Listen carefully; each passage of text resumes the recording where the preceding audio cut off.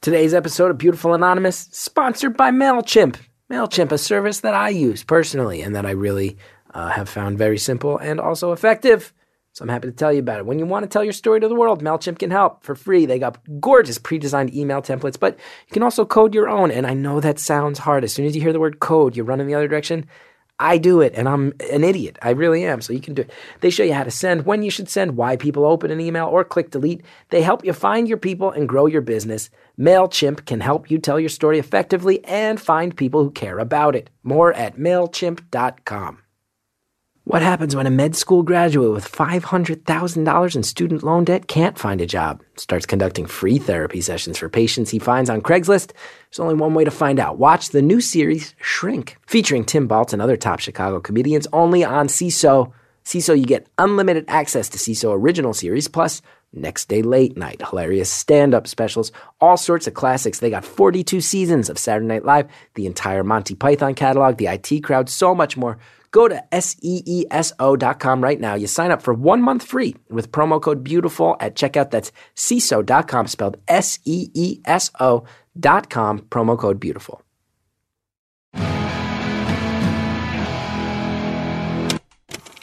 Hello, chicken men. It's Beautiful Anonymous. It's 1 hour, one phone call, no names, no holds barred.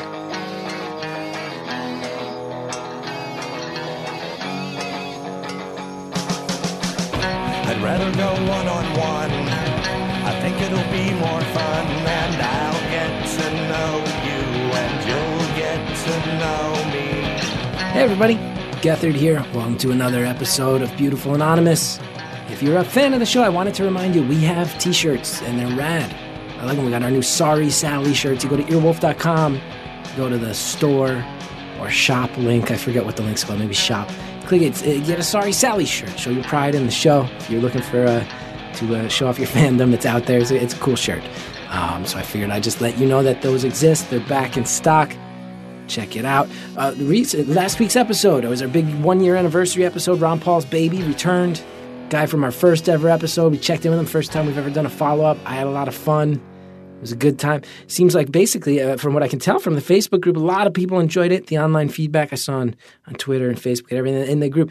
By the way, if you want to join the Facebook group, Beautiful Anonymous, the community, there's close to 7,000 people in there. We all discuss the episodes. It's actually pretty chill. The mods are doing a great job. Thank you to the mods who helped that group stay sane and civil. You guys are killing it. Last week's episode, a lot of people seem to really enjoy hearing from Ron Paul's baby again. A lot of people actually felt this connection. Like someone named A.Alb in the group said, I decided to listen to this on the drive to school. I got too emotional. I had to pull over for a bit. That's really touching to me. That's nice. A lot of people saying that it was weirdly emotional. Some people didn't like it. Some people said it was a little underwhelming maybe. Like Caitlin Maloney said, not usually a downer, but I just have to be honest. This episode was totally anticlimactic.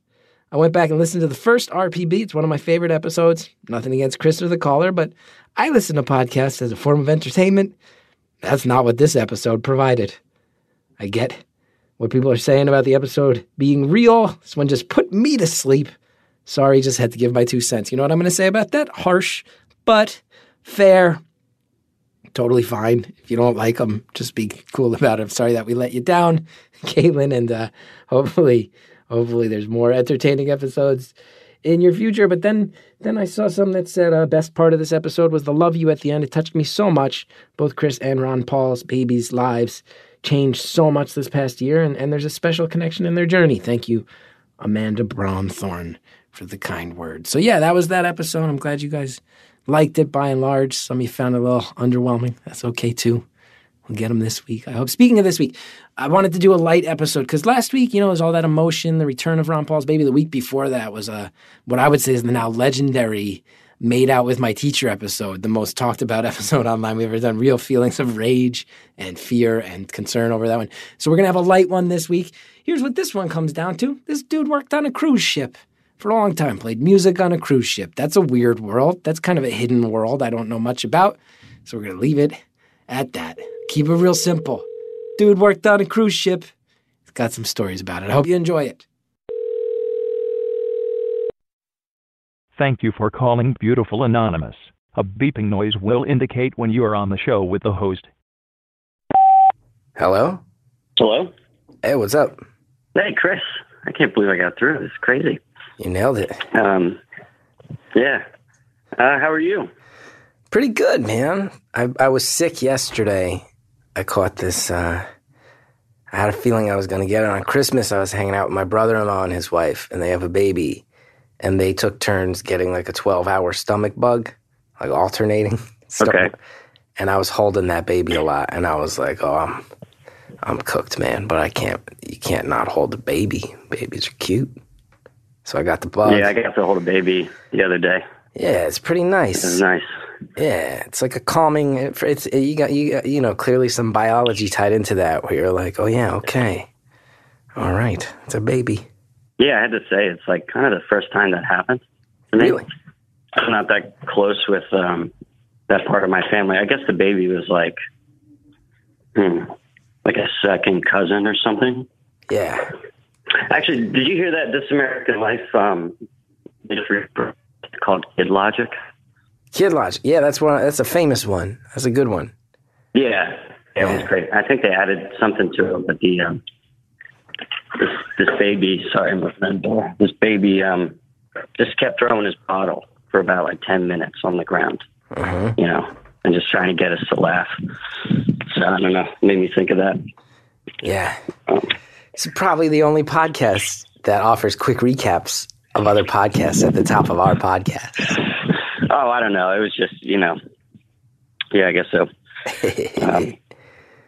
Wow. So, yeah, I don't know. I always thought if I was going to get through, I wanted to talk to you about kind of like New Jersey, because I'm from there. I'm not going to say like where or anything, but okay.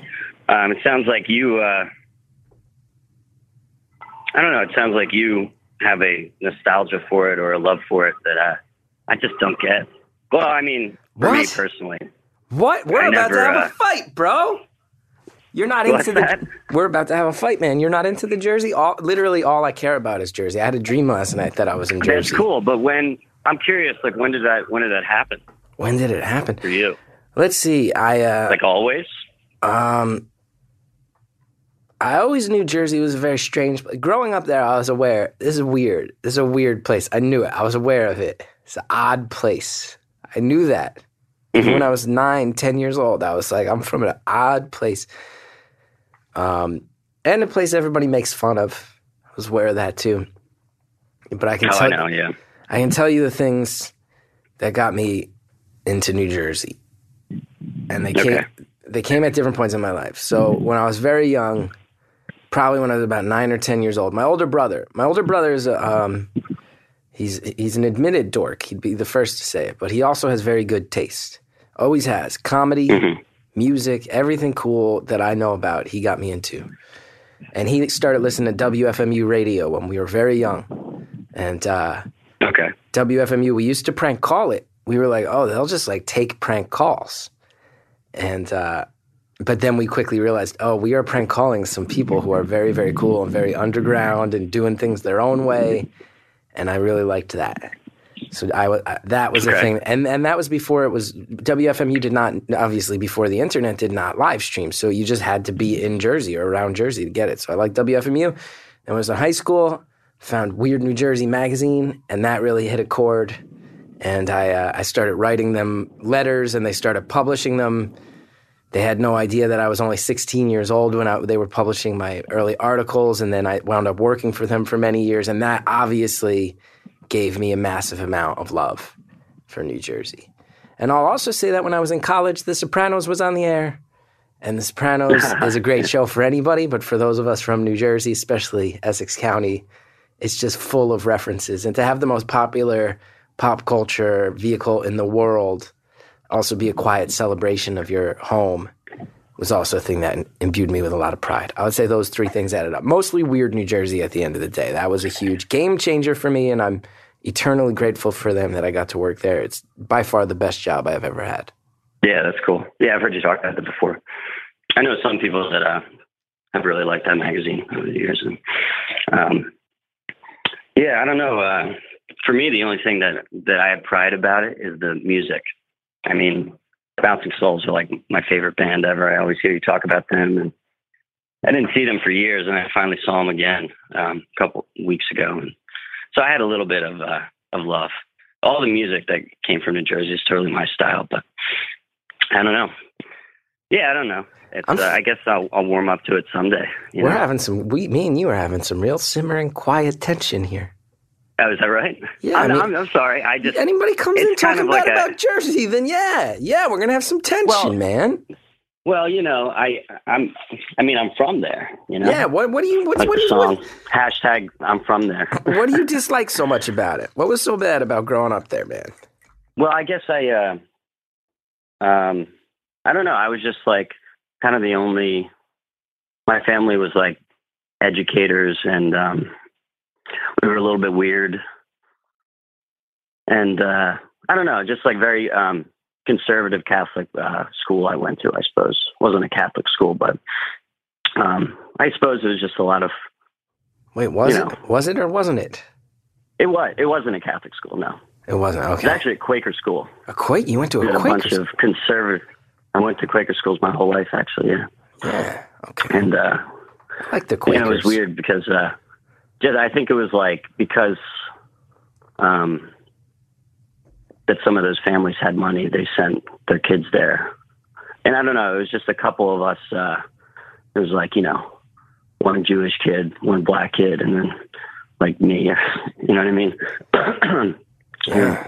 My family are professors, But then I wound up going to high school somewhere else and into a city, and I kind of like met like some cooler, in my opinion, like people that were into music and stuff. And then I just never spent time in New Jersey anymore. So you're hanging out in Jersey, you're feeling like an outcast, you're at a rich kid school, you make your way, presumably if you're in Jersey, to either Philly or New York, and you're like, all right, this more urban lifestyle fits my speed, people with some common interests.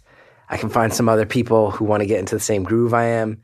Maybe some other people from... Yeah, basically. Maybe some other people who view themselves as historically being a little bit from the gutter. And I am at home. Yeah, it was amazing, actually. Like when when I went to high school, and I kind of like left all my Jersey people behind. I actually have a pretty intense story if you want to hear one. Yeah. About that. I do want to hear it. So also, can I just say, I know you're from, it's Philly because you got the South Jersey accent. You wound up in Philly, true or false? Yes, I wound up there. Yeah, I know my accents. You probably say wooder. Well, okay, here's how I say it, all right? Yeah. I say wooter. Yeah. Okay? I don't do the D. Yeah. I got the U and the T. Yeah. I train myself to do that. But when we're talking about water ice, yeah, we're talking about water ice. It is U and a D. Yeah. Yeah, water ice. So you got it, man. I got you all figured out, man. Okay. Yeah, tell me your intense story. All right. So this happened a couple months ago. And so I've always, since high school, I've kind of like, I put all my kind of Jersey friends behind. I got into this new culture or whatever, and having a lot of fun in high school. I kind of just want to, I don't know, talk about some interesting stories from when I was a kid. But so I played in my first band when I was like 14 with these two guys. And I didn't know one of them. And I went to middle school or elementary school with the other one. And, but it was, I was really into music, and it was kind of the first band I was ever in, and we learned a lot together. But they were, in retrospect, I mean, they were like really like racist and, at the time. And I think the more that we, were together and the more we talked about stuff, the more I got them to be open-minded. But the weird thing is when I walked down there when I was 14 into this basement, there was a little like AC Moore swastika up on the wall. Uh-oh. And I was, yeah. And I was 14. I was very, I obviously knew what it was. Went to Quaker schools. But, yeah, I don't know. It was just strange. And, and then they would, they eventually took it down, and we had a lot of good conversations, and I got them to chill out. basically, you know, I learned how to play music with these guys, and it's a huge part of my life today. And the drummer, you know, years later, he always tried to talk to me and, you know, hang out or play music, but I always kind of ignored him. I was just really good at just kind of like shutting the Jersey people out. I know it's a shame, but that was kind of my excuse. You know, I would think about that swastika when I was 14, and I was just like, you know what? You know, fuck that part of my life. You know what I mean? Yeah. Sorry. But recently, and here's where where it gets interesting. About 2 months ago, the guitar player from that band, he murdered both of his parents, and I just found out like 2 months ago. Whoa. And yeah. So I saw that, and the drummer, you know, he was Facebook messaging me or something, and he was finally like, "Hey man, can I call you? Like, please?" And I was like, "Oh, jeez." So I did call him, and we've been like meeting for lunch and talking about. And oh, sorry, that's okay. Can you bleep that? Yeah, sure. We'll bleep that guy's name. That's pretty insane. It's a real shame, and you know. Did you grow up with the drummer or the guy who killed his parents? Who was the one you actually grew up with? I knew him. He was older than me, but I knew him. Oh, the guy who killed his parents? Yeah. So that's the kid you actually knew. Well, I knew him originally. I became closer with the drummer, I suppose. Yeah. When we were in the band, because he was all messed up. You know, I think he was fine in high school, and since we were playing music, he was super focused on that. But he got kicked out of a couple schools, and I think he was definitely bipolar. He was in and out of institutions, and was definitely manic when it happened. Yeah. But yeah, it was just insane, and it was just one of those things where it's like, you know, I'm very good at like shutting people out from the Jersey, but yeah, in that moment, I was just like, I got to talk to this guy. You know what I mean? That band was important. It's you know, it's what I do for a living. I play music for a living. You do? I do. What do you play? Yeah, I do. I'm mainly a bass player, but I give lessons. You know, I mainly make money right now by teaching, and I do all kinds of stuff with that. But I'm mainly a bass player. Like wedding bands, singer-songwriters, and cruise ships. That's been cruise ship my life for a while. I've always been very fascinated. Yeah. I have a lot of friends. There's like a lot of comedy troupes on cruise ships, and I have a bunch of friends who have done this. And I performed stand-up on a cruise last year. My friends, the Impractical Jokers, Sal Vulcano, he invited me on their cruise. But my friends who perform on cruise ships, who get those cruise ship gigs, they say that they go insane rather quickly. They say that they're maddening. And there's all sorts of like here's the thing.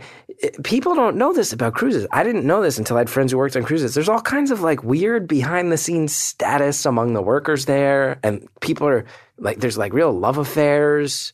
Oh yeah. Do you get one of those? Do you get one of those entertainer passes? Entertainer passes. My friends have told me that there's like a thing where like if you're a crew member on a ship, you're not allowed to go in certain areas.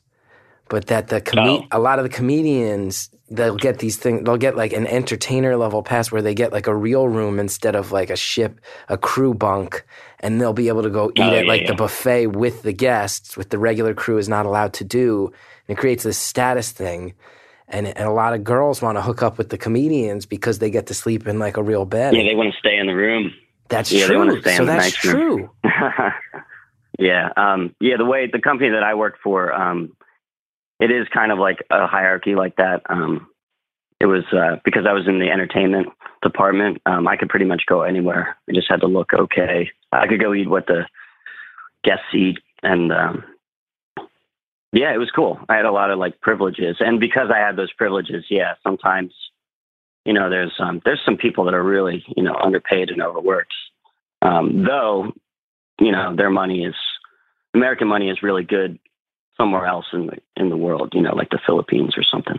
Yeah. So even a salary of like $600 a month sounds terrible, but when you're getting fed, and you know, I know it is really bad, but that money is really good back home.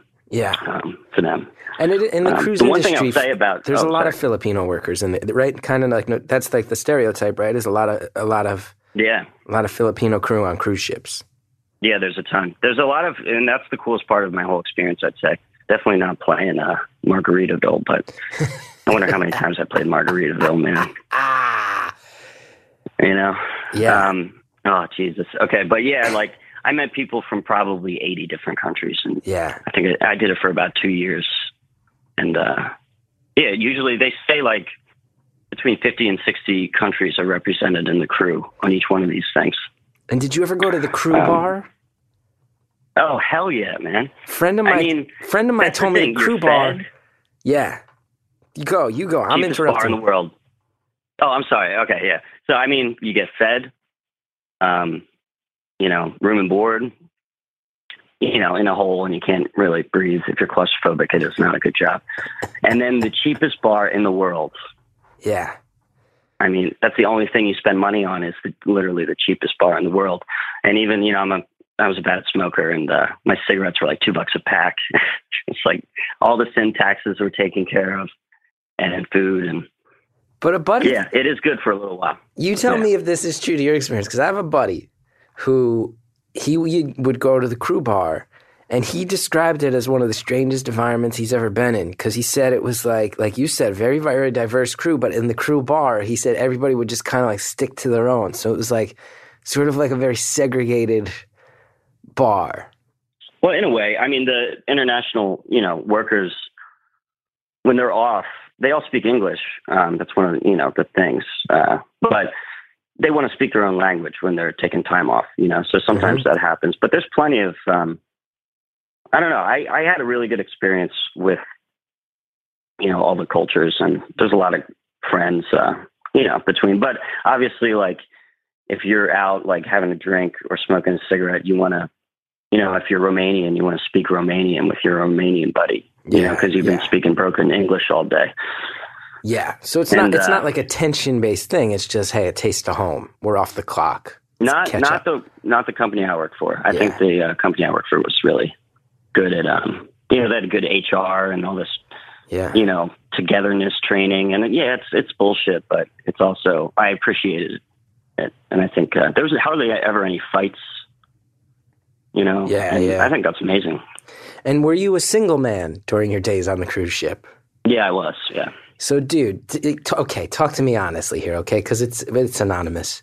You're a single guy. You're the bass player in a cruise ship, man. You're allowed to go anywhere you want. So you got probably a lot of single ladies coming on the cruise, and it's like, you know, what happens on the cruise ship stays on the cruise ship. You got the crew who's maybe all coveting the access you have, the accommodations you have.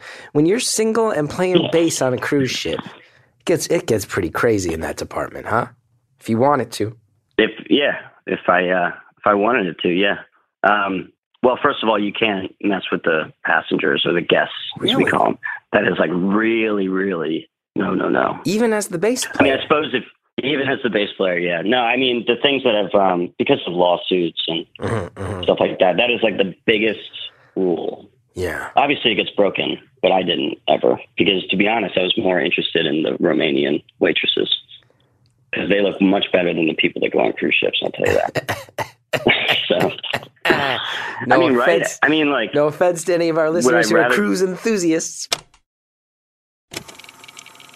Don't go anywhere, because I know for a fact that cruise ships get pretty crazy, and this guy's going to tell us all about it, and a number of other things. But in the meantime, we got a lot of sponsors. They help me bring this show to you for free. Check out what they got to offer, and we'll be back in just a minute.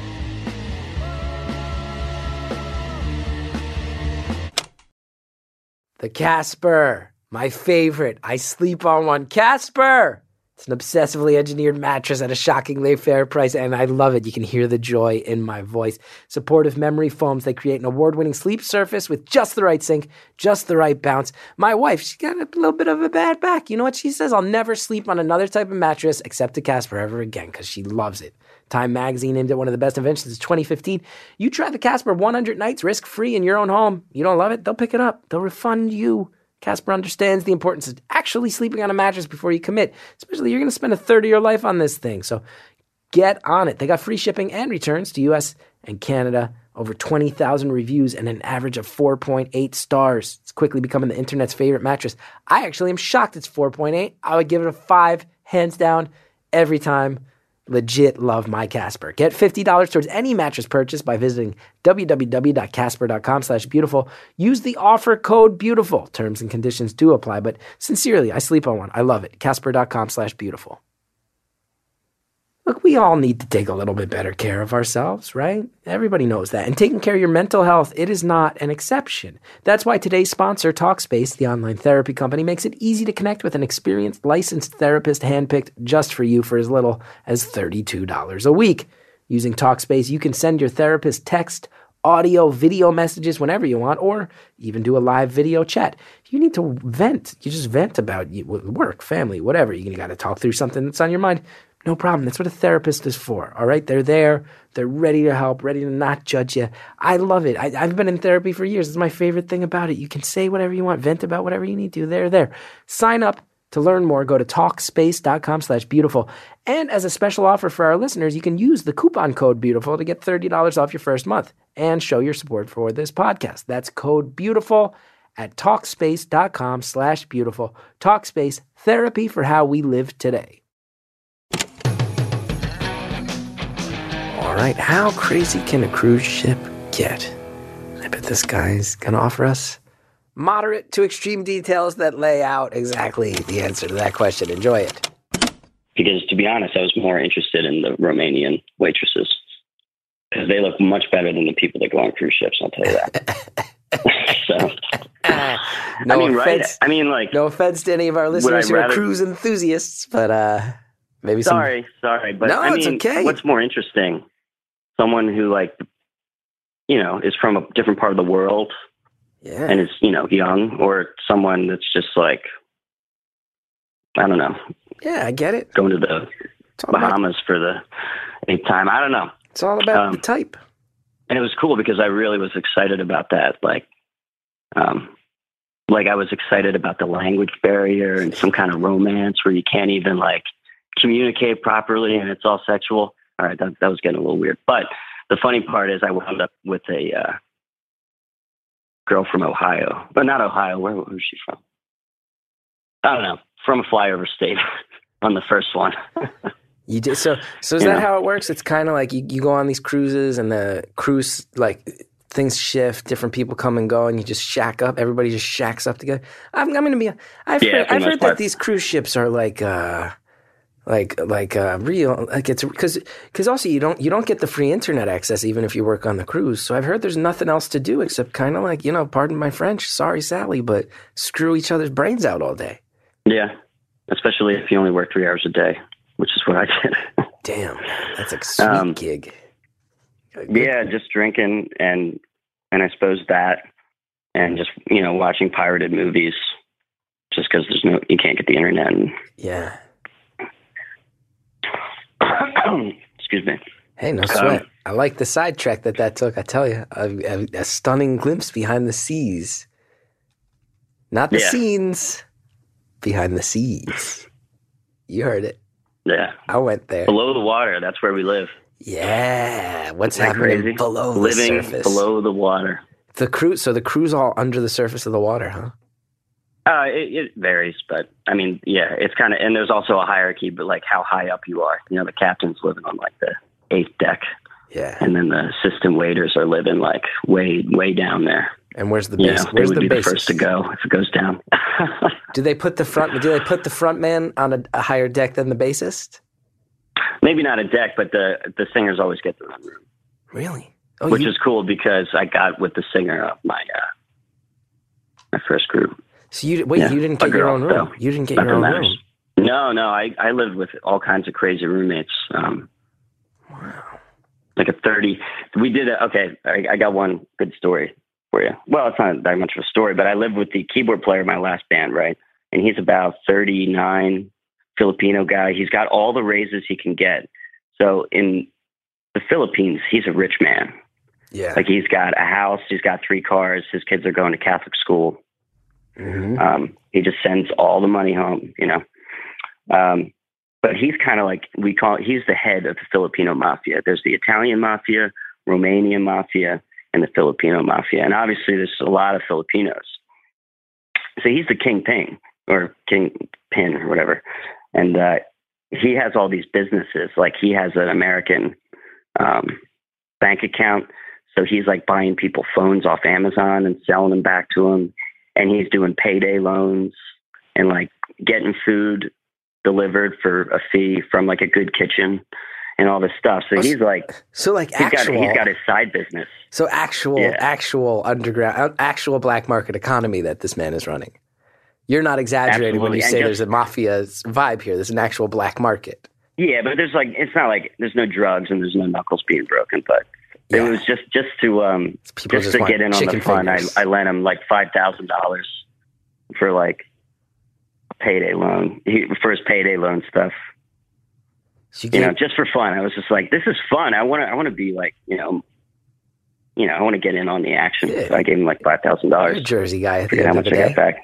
You're a Jersey guy when it comes down to it. You want to get in on the mob stuff. But it's super cool that I got close with a Filipino family man, just cares about his family and is giving him a good life. I don't understand why he was away from home for so many months at a time, but yeah, I mean, to get that house, to get those cars. A lot of interesting stuff. People would just deliver food to our room. As a tribute to the king? Yep. People were trying to curry favor with your roommate, the godfather of the onboard Filipino mafia?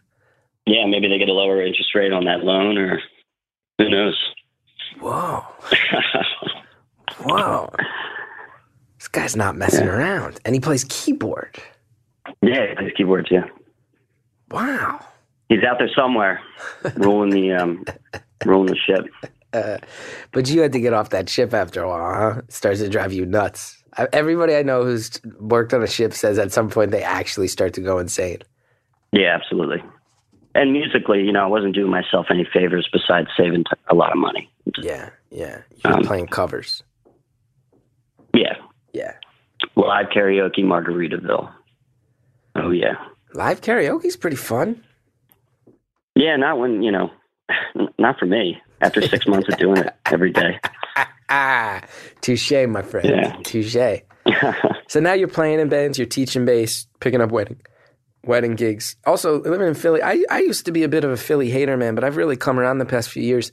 I think that city's great, and it's so much cool art there going there now. And you can just own a house. You can just own like a 4-bedroom house in Philly for like dirt cheap compared to a lot of the East Coast.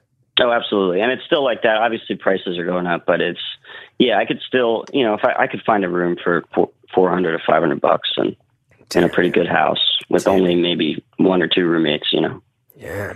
So yeah, but I actually do, since I've been doing traveling, I've crashed in Jersey with my sister. Yeah, that makes sense. So it's all about saving bucks if you're traveling. I'm back in the Jersey. Yeah, and you're hating it, and you're hating on it. The self-loathing.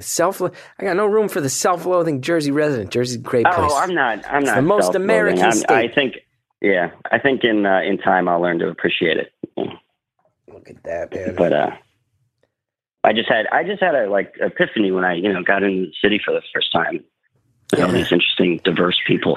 I get it. I mean, you're hanging out with people who draw swastikas on the wall. It's not an ideal experience. You gotta get on it. I get it. So, people forget too in the punk rock world back in the day there used to be a whole like Nazi punk element, and I think that's largely gone away now. I think that's a good thing. We'd all agree. I'm sure it's still out there to a certain degree, but the idea that when I was 14 or 15 years old, I was like reading interviews and fanzines with Nazi-based bands. I don't think there's as much casual exposure to that anymore as there used to be. You have to seek that out a little more, I think. Yeah. Who knows where that's at? And I also heard a lot of the like the swastikas and stuff in the 70s and even the late 60s.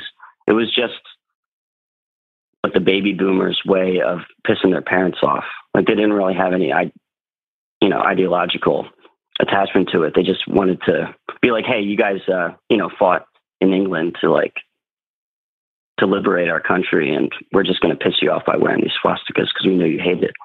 That's what I heard. Like Sex Pistols era. Yeah, I don't know. I'm not. I imagine there's many a reason someone wears a swastika armband. Not that it's an excuse. Jesus Christ. I can't really vouch for any of them. Wow. So what else, man? What else you want to talk about? We're about halfway done here.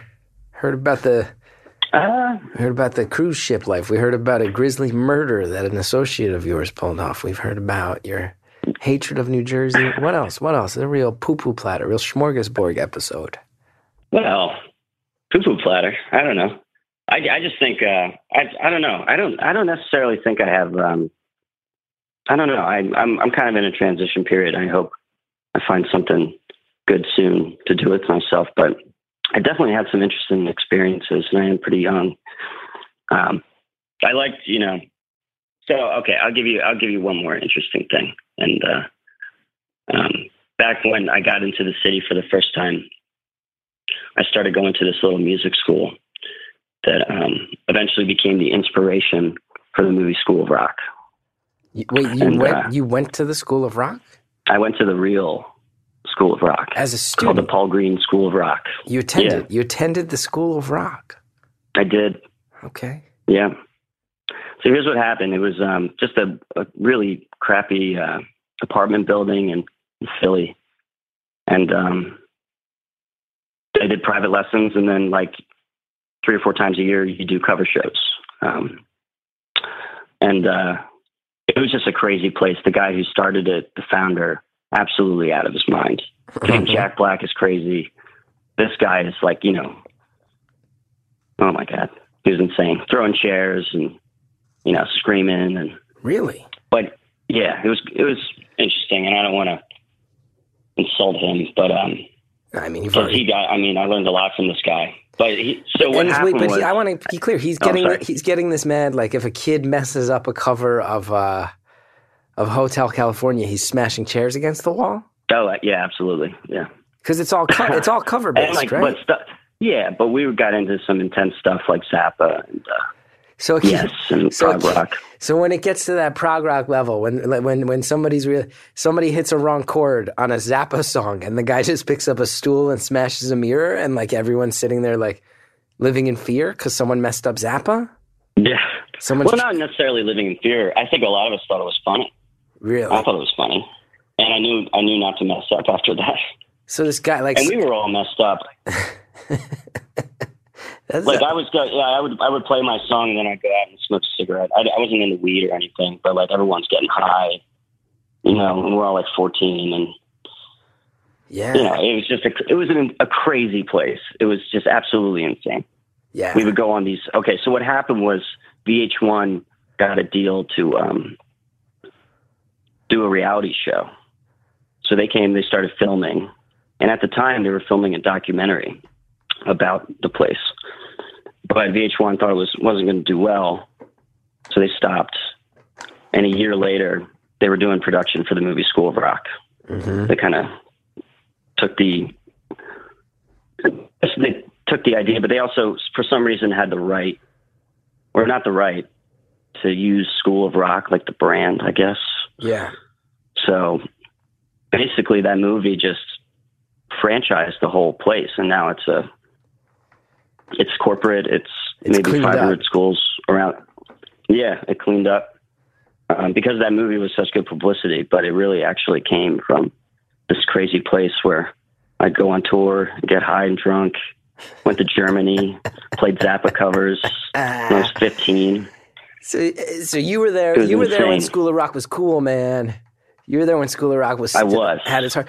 Can we also say something? And again, I have a lot of love for the city of Philly. I've very much turned around my opinion on Philly. My brother went to college in Philly in 1995. I think it was still a very rough and tumble place there, with maybe a little bit of a less enlightened attitude at that point. But now I think that city is so cool for comedy and music and art and everything. That being said, can we admit that a school where a bunch of 14-year-olds are getting high and playing Zappa covers and a maniac is putting his fist through the drywall is just about the most Philly thing in the world?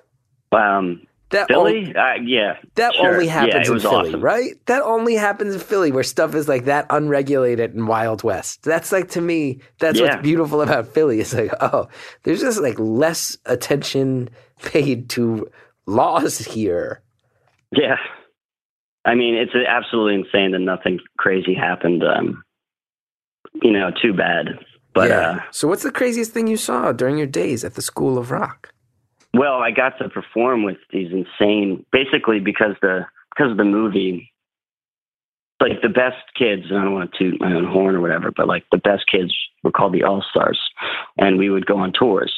And because the movie came out, the tours became a marketing thing. So because they were opening franchises, so we go on tour, and sometimes we go on tour and basically be the backing band for some rock star. So I got to play with all these crazy people when I was a kid, like not David Gilmour, that'd be insane. I forget his. Oh man. Well, Jel Biafra, I did a song with him. Really? Yeah, Billy, he was cool. We did a whole tour with John Anderson of Yes, like 2 weeks, playing Yes songs. And who else? I forget the guy. Ooh, Baby, I Love Your Way. Who's that guy? I don't know. We'll look it up. Ooh, baby, Peter I Frampton. love your way. Peter Frampton. Yes, of course. Yeah. So yeah, just backing up all these crazy people. Tons of people from Zappa's band we played with. Yeah, stuff like that. And just going to Germany for a Frank Zappa festival. And playing to thousands of people like that are into Zappa. It was just crazy. And making my best friends in the world at the time and having a lot of fun. And how old were I you? became a great musician because of it. I did it from I was traveling. I did it from 13 or 14 to 17. Wow. But I started traveling when I was 15. Yeah. And then when you're 17, are they like, hey, you're not a kid anymore. It doesn't fit the image, doesn't fit the branding. Well, I needed to buckle down at school my last year, and I also had my own band. And I was like, I don't want to play covers, man. I'm cool. I'm cooler than that. I got my own band. Yeah. Yeah. But it was amazing. It was really cool. Do you still have your own band? Do you do your own band stuff? Oh, you have to say what? I did. I just have to say that the school is not like that anymore. Okay. Yeah. It's corporate. There are policies. No kids are getting high at the school or anything. That's good. You have. Yeah. I think you have sufficiently covered your own ass as well as the ass of the School of Rock. Yeah. Well done. Yeah, because it's important. I'm glad that it is what it is now, and I'm glad that I was a part of it when I was a part of it, because it was so much fun and so ridiculous. Yeah. Yeah. You got your own band now? You got. All right, I'm done. Sorry, I'm just saying I'm done rambling for a second. Sorry. That's fair. Yeah, I got a couple bands, nothing too serious, and I'm just focusing on teaching and just figuring out what to do next. Yeah. Yeah. What kind do you, I would imagine with your background, do you just like all types of music? Well, growing up, love punk rock, the Bouncing Souls, tons of stuff from Jersey. I'm really in that band Titus Andronicus right now. Yeah, I like the Titus Andronicus. I studied jazz in college, Oh, that's cool. I had to get to be a bass player. I wanted to explore all different types of stuff. But now I just want to listen to punk rock bands. Yeah. Who else are you listening to these days? I'll tell you this about the Bouncing Souls. I liked the Bouncing Souls, and they were like Jersey gods, but I saw the Bouncing Souls at the Wetlands in the 90s, and I was up front, and the singer, Greg, he kicked me in the face by accident, broke my glasses, didn't apologize, and I've always held a grudge. And then I hosted a show at the Music Hall of Williamsburg where it was the Bouncing Souls played, and it was one of the guys from the Gaslight Anthem played, and then a bunch of other bands, and I was hosting it. And a comedian on a music gig. Here's the thing.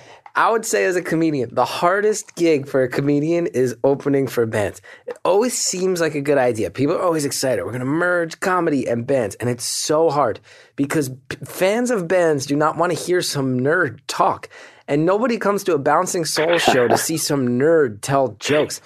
And I bombed probably as hard as I've ever bombed while opening for the Bouncing Souls. It was sponsored by Brooklyn Vegan, who have been very supportive of me. And still, anytime my name is mentioned on Brooklyn Vegan, to this day, someone will leave a comment like, "Yeah, you guys think he's good, but I saw him at that show you sponsored, and he ate it." And I did. Oh man! And I'll say, the Bouncing Souls, they weren't. The guy in the '90s kicked me in the face. And know you did it again, right? No, well, not. I mean, they didn't actually physically kick me in the face again, but they did. I know. They weren't the cool. They weren't the night when they saw me bombing, and I don't think they asked for me to be on the bill. I think Brooklyn Vegan like pulled some strings and did me the favor, and then I think they were just like, "This is a sad night." I think the Bouncing Souls made it pretty clear they didn't want me there. Yeah.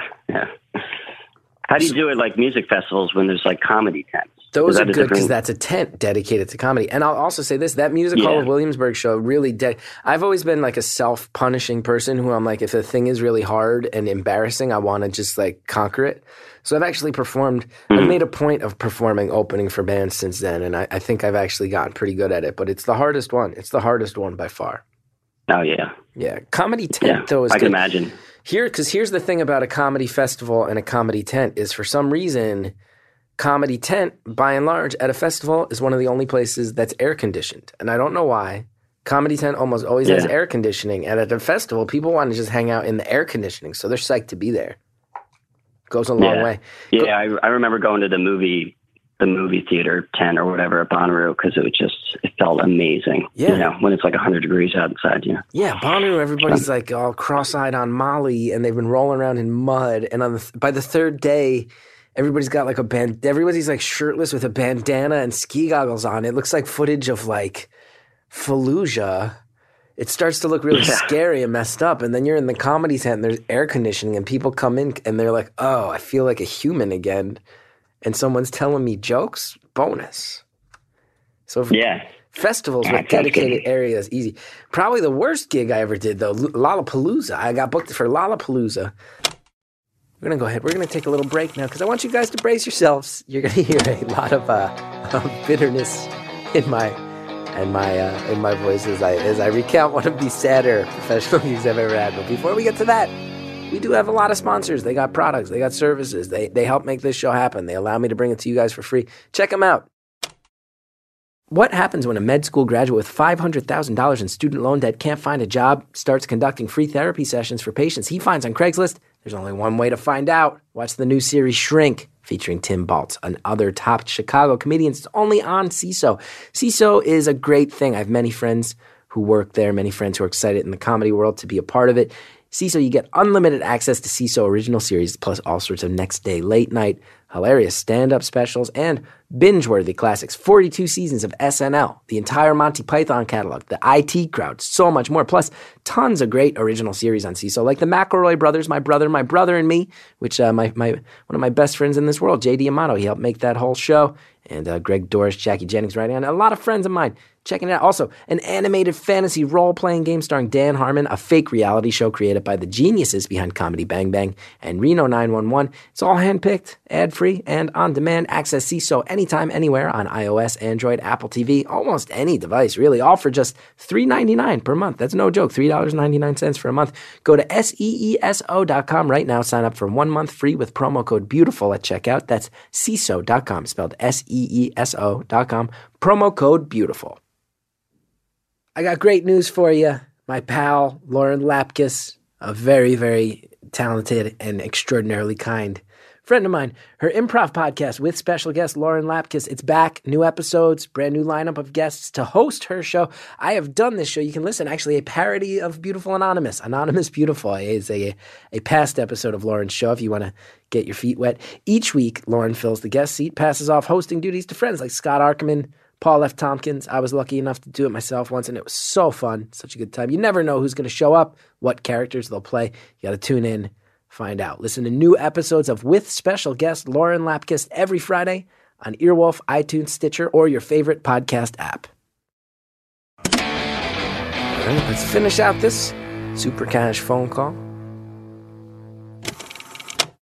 Probably the worst gig I ever did, though, Lollapalooza. I got booked for Lollapalooza.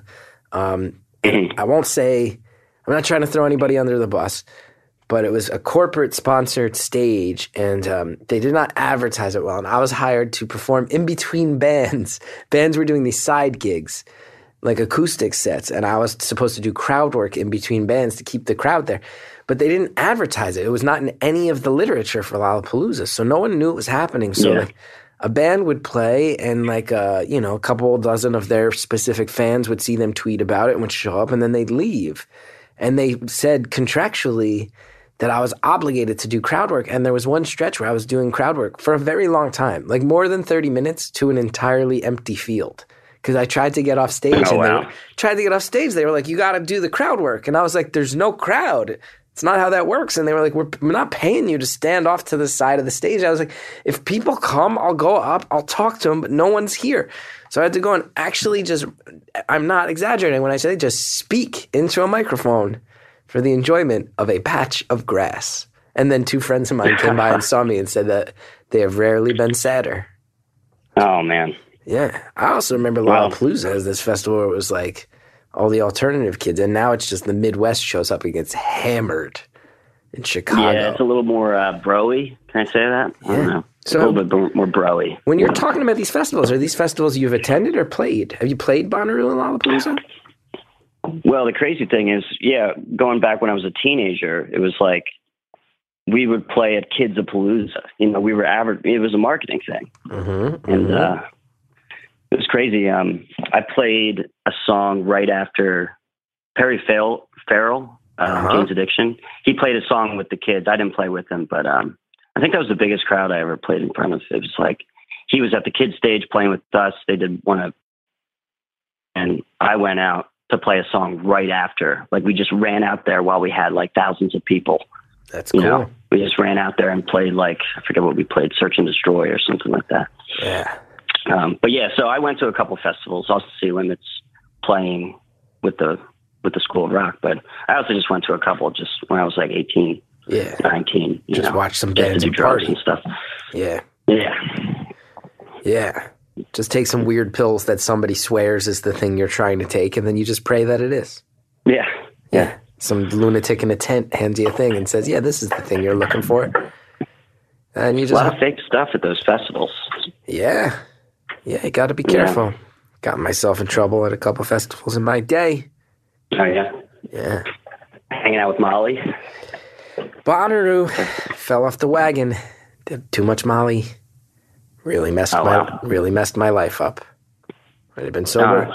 Had been sober for 10 years, and then ate way too much Molly on my first time off the wagon. Very quickly. Okay. Got back on the wagon where I belong. That's good to hear. I'm a big fan of I don't know how you do it, but I totally respect it. You know what I mean? I don't know if you do the program or whatever. It doesn't matter, but I totally respect it. I had to take a break a couple years ago. Yeah, I've never done the program, but that was mostly just through happenstance. Like, I think it would have been easier if I had. I just kind of gave it up cold turkey one day. I was 21, and I quit drinking. It's great. Yeah, it's all right. I think that was the age I had to stop or take a break, at least. Yeah. Yeah. So who are you liking these days? You say Bouncing Souls. You grew up liking. You still like the Titus Andronicus. I enjoy the Titus Andronicus. Yeah, I'm into that. Who else are you digging on these days? Every time I talk about the Menzingers, yes, one of my brother's favorite bands, I believe. Every time I talk about music on this show, the fans of Beautiful Anonymous just tweet at me, tried to listen to those bands, didn't like them. It happens every time. It's okay, though. So Menzingers, yeah. Who else? Yeah, Menzingers. It's a Philly band called, I haven't listened to them in a while, but I loved seeing them live. Oh, geez. Are we talking modern civil inattention? Modern Baseball, the Super Weeks? Who are these Philly bands? You're like, not into modern baseball. Okay. It's there's a band called Radiator Hospital that's pretty cool. I don't really listen to them, but they're a Philly band. You don't got to tell me about Radiator Hospital. Cayetana? You ever listen to Cayetana? Oh, yeah, I've hung out with them before and stuff. Well, I don't know them personally, but they're at the same spots I'm at sometimes. And I want to shout them out, but I totally forget. I haven't listened to them in a while. But yeah, in terms of punk rock bands, like, that's it. I don't pretend to know a lot about the scene. I just like the songs and listen to them over and over again. Yeah. And then I'll put on a John Coltrane record, whatever. Look at that. Well, whatever. Yeah. Well, I can do the punk rock. I'll hang out at the Golden Tea House, R.I.P., and then I go home. I listen to some Coltrane, whatever. I'm going to check out Shell Shack, though. Shell Shack's great, man. It's a great song. I hate it. I heard the one episode where, the woman didn't like it, and I was like, you know what? You got to get the whole record first before you judge. Okay? Yeah. You can't, Great song, though. You can't judge Do off they do the that just for you? 8 seconds, just the 8 seconds that's at the top of the show. They, Shellshag are old friends of mine. They played the Gethard show, the public access version of the show. Actually, Okay. the episode before I left for Bonnaroo. And yeah, we quickly became friends, and it's just John and Jen, and they got that big crazy light up pyramid amp, and they play over it, and their songs are all about being in love with each other, and I think it's a really beautiful art project. Mm-hmm. And yeah, That's awesome. I mean, did they write the theme song just for the show, or is that just one of their? That's one. I songs? think that's track 1 off of their second most recent album, Shellshag Forever, Face to Face. The song's called Face to Face. It's a great album. Cool. Yeah, Well, I'm getting it. yeah, man. I mean, I'll check it out on Spotify first. Yeah, And then I'll before you buy it. commit. Before you commit, I get That's that. how you do it, you know. Hey, we all live in the modern world, bro. Yeah. One thing's cool about being a musician, you can write off that Spotify premium account every year. Or I don't know if I can, but I do it anyway. So, Yeah. No, you got it. And yeah, being a comedian, you write off everything. I'm an Yeah. actor. I'm an actor. Every time I see a movie, that's research. Yep. Yeah. There you go. Yeah. I've been in TV a couple times. That means if I want to go eat some popcorn, watch the Avengers fist fight, I'm researching my craft. Thank you very much. Even the popcorn? No, I don't write off the popcorn. I'm not trying to push it, man. I'm not trying to mess with the IRS. Yeah. If the IRS is listening, I don't write off the popcorn. I just write off the ticket. The medium popcorn, medium cherry Coke combo, that's on me. Okay, that's not on your guys' dime. But when I watch Ant-Man turn into Giant Man and they finally get Spider-Man right and Captain America Civil War, yes, I do write that off. So, how about the new Star Wars? Did you see that? Can we geek out over that? Yeah, I saw Rogue One. I loved it. I saw people on Facebook saying they didn't like it, and I said, those people are curmudgeons who don't know how to feel joy. Yeah, I thought it was great. And I didn't know anything. Everyone knew what it was about, like specifically what it was about. Yeah. And I didn't know, and I finally realized it halfway through, and I thought I made the biggest discovery ever. I was like, no one in this theater knows that it's about the Death Star plans. That's cool, man. But I didn't just ruin it. I don't know. I don't know if I ruined it. But apparently everyone knew that except me, and I thought I came to this big discovery. No, that was Like, 100% in the very first trailer. Boldface. It was like the first line in the first geez. trailer, yeah. I actually Well, I don't know didn't how watch you managed to any of avoid those. that because it was everywhere. Well, I'm not the brightest, I suppose. That's okay, Or I man. didn't watch the trailers, probably. Yeah, not the most glowing endorsement of your Quaker education. I don't know. Yeah. Did you have to do Quakers, I don't know. Did you do that morning meeting thing at your Quaker school? Oh, yeah, and it was awesome. It was. I don't know if it was in the morning. It's just people, I don't know, it's just people sitting. Like, and it's kids at Quaker schools. They just sit, the whole school, which isn't that big. But you sit in the meeting house and you just kind of shut up. And you do it for 45 minutes.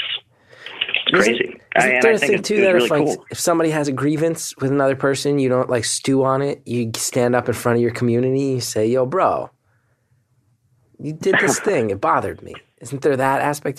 Because I've long admired the Quakers. The Quakers. Every time you read about early American history, they're always on the right side of social issues. They always wind up correct. They were anti-slavery way before that was popular. Everything with the Quakers, peace, pacifists. But then I have a buddy who went to a Quaker school in New York and he liked it. And I said, I'm really jealous because I always thought that system where you just like, if you have a problem with someone, you stand up, you say it, you deal with it. The community's there to monitor and help you through it. And he was like, yeah, theoretically it's great, but what happens is it's just the most annoying people get up and talk every day for 35 minutes and everybody else is like, shut up. Yeah, that's kind of true. But, in all my experience, it's never directed at anyone individually. I think the concept is that if the spirit moves you, you stand up. And of course, it could be something, a grievance about something. But I don't think anyone ever, like the ones I've been in, they don't ever single anyone out or anything like that. Yeah. But it is cool. And when like 6-year-olds are doing it, and Yeah. the teachers will let them stand up. It's part of the thing. So they'll just stand up and just say like, well, I peed 5 minutes ago or something like that. So it's kind of funny when you're with the young kids and they're all just standing up and saying dumb stuff. That's cool. And the older kids are passing notes to each other. Really, yeah. You getting some coffee, bro? But it was cool. You getting a drink? Huh? You getting a drink, huh? I'm just getting a little water. A water from the water cooler? Yeah. From my Brita filter. Brita filter. My dad's an expert in water. He's got a PhD in environmental science. He says you should never drink from a Brita filter. It's one of the most disgusting things you can do. Is that right? Even like a new one? Actually, I shouldn't say that. I mean, I just really threw a major corporation under the bus. I'm sure that they do fine stuff and really monitor this. But he does say that the more you use a Brita filter, the more it's just bacteria trapped in there. You have to be really careful, clean it out, replace that filter. Most people know. I'm not trying to get I'm not trying to stand on the tracks as the raging monster that is the Brita Corporation comes barreling down at me. I'm not trying to get on the wrong side of the Brita Corporation, but you really need to change that filter more often than you do. So says my dad. And you can trust the man because he cares about water. Keep on top of that filter change or else you're doing yourself a disservice. Well, I don't mind tap water. I always say you can't pamper your immune system, you know. Sometimes you need the bacteria, you know, but maybe not all that bacteria in you know, in the Brita filter. I love the tap water. But I'm not an environmental scientist, so my dad says you run the tap for about 30 to 90 seconds. Most pipe systems, you're good. Although he does say that Flint, Michigan, not the only town that's going to run into this old pipe issue, and that there's going to be some major infrastructure needs in America. But hey, if what we're going to do here is really get into the nitty-gritty of the water treatment needs of America, I would say we really need my dad here, because I'm not trying to misquote the guy or instill any fears into the to the water drinking public out there with 7 minutes left in our conversation. Yeah. Well, that's a good tip, you know. Yeah, change that filter. Change it. It's blinking green right now, so it was blinking orange for a while. I don't know the significance of that. What does it mean when it's blinking green? That means it's filter's good or something. Okay. Yeah. All right. Just keep it safe. Play safe, bro. All right. Yeah. So 6 minutes left. I've been really enjoying this, man. I have to say, you know, that's good. This is crazy. Good. And yeah, I'm sorry. I talked a little crap on Jersey. It's all right, man. I like it. I was just saying, I would like to know why or when you started to feel that love, because I still want to get away, you know. I think I broke down when, but let me tell you why. Let me tell you why I love New Jersey. It's because it's a place, because here's why. It's because it's a place that is largely derided. It's a place that a lot of other people make fun of, but it's a place full of people who, in my experience, are some of the most hardworking and honest people I've ever been around. It's also a place where I think there's very realistic people. It's like you got to work hard. You got to get things done. And that's why I would say, as somebody who likes the music of New Jersey, you'd agree. I think that the art of New Jersey tends to be very cool because I think not many people are raised by artists in New Jersey. I think it's fair to say. I think it's a little bit more of a hardworking culture. And I think because of that, I think there is that working class ethic in the work of a lot of artists of New Jersey. And I think that it means that Jersey can be kind of a difficult place and challenging place. But when Jersey is cool, that means that it's because something has really broken through and it has that ethic and that vibe. And I think a lot of the best bands and comedians are from New Jersey because of that, because you have to triple down if you want to do it, because nobody's saying, hey, music is viable, comedy is viable, acting is viable, art is viable. It's like, no, it's viable if you work as hard at that as your dad worked at what he did, which was almost definitely not art. And I think that leads to such a cool mix of people and cultures and just a real good, healthy, positive, work-based attitude. Well said. I get it. I like that you said you break through, you break through the monotony of it all. And, yeah, that makes sense. I just remember the Misfits. I mean, the weirdest, most artistic punk rock bands probably of ever from Jersey. Right? Oh, yeah. We could list all the good Jersey bands, man. What else? All right. Screaming Females? You listen to Screaming Females? A friend of mine just showed me them. Yeah, It's one of the best live bands. Show me the knowledge cover. It's one of the best live bands you're ever going to see. Marissa can play guitar and just blow everybody's minds. Yeah, it's cool. I was just picking up the mandolin and playing Atlantic City before I saw your number. Really? You know that Bruce song? Yeah. But the band covered it and used the mandolin. Put your hair up pretty and meet me tonight in Atlantic City. Yeah, it's a good song. What's the first line of that song? The first line of that song always breaks my heart. There's gonna be what is it? No, wait, don't tell me. The last 3 minutes of this might be me desperately trying to remember the first lines to Atlantic City. You got it, man. It's not coming to me either, so just go for it. It's I know that I don't know if it's the first line, but they blew up the Chicken Man in Philly last night. They blew up the chicken. They blew up his house too. And they blew up his house too.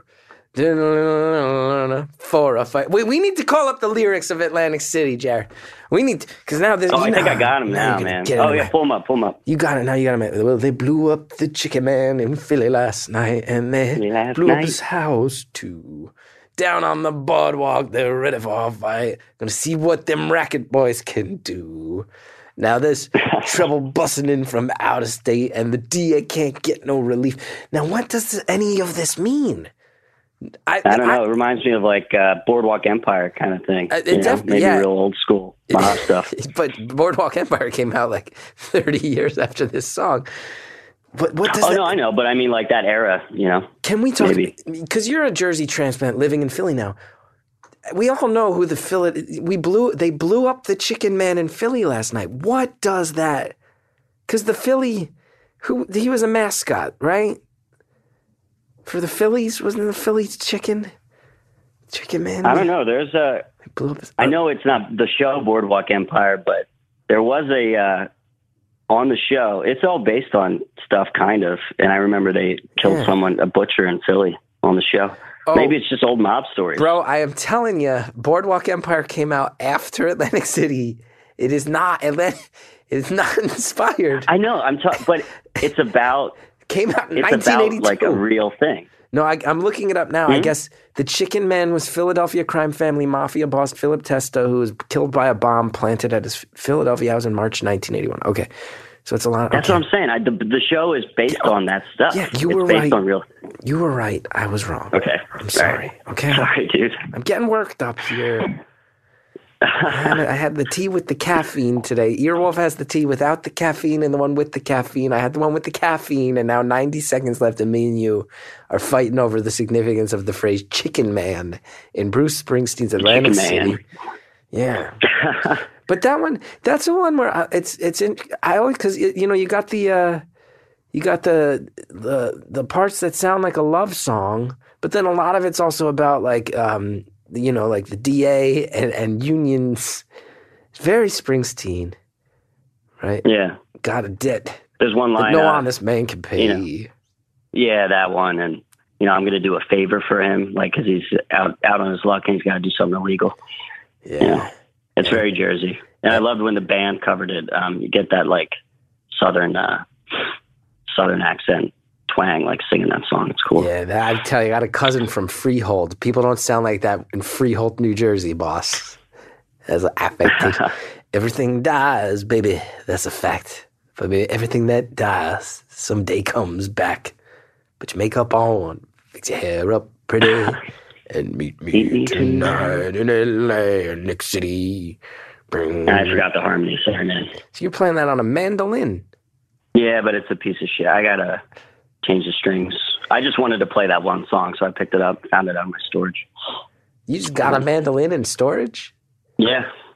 Weird, got a bunch of weird stuff in my storage. Weird. All musicians are hoarders of terrible equipment, and, it all...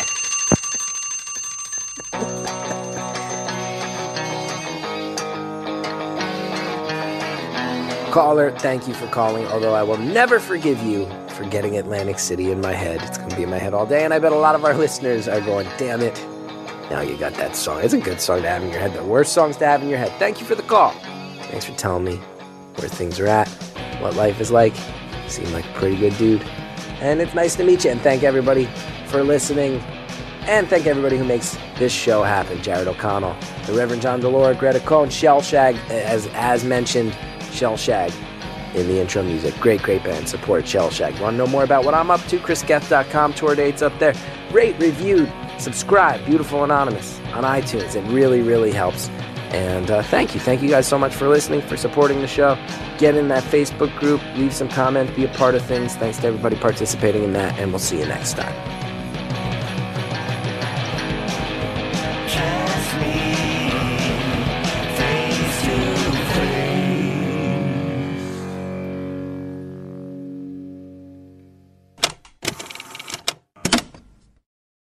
Today's show was sponsored by Talkspace, the online therapy company that believes that therapy should be affordable, confidential, and convenient. A Talkspace therapist can help put you on the path to a happier life. For a special offer for our listeners, visit Talkspace.com/beautiful. Again, that's Talkspace.com/beautiful. Next time on Beautiful Anonymous, we're going to hear from somebody who really wants you to stop asking about his genitals. I identified as a gay man, for most of my life until my girlfriend, or my fiance, started transitioning, and that doesn't have any impact on my, love or attraction for her.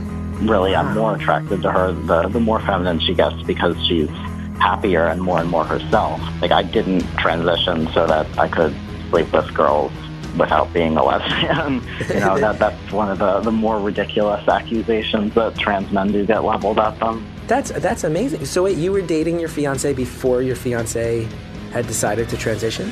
Mm-hmm. Yeah, for a number of years. Wow. That's next time on Beautiful Anonymous.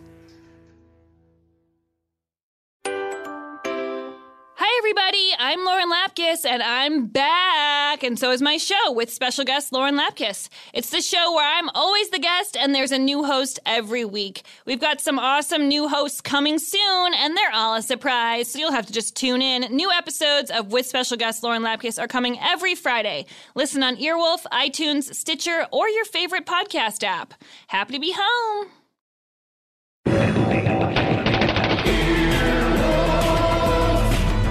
This has been an Earwolf production, executive produced by Scott Aukerman and Chris Bannon. For more information and content, visit earwolf.com.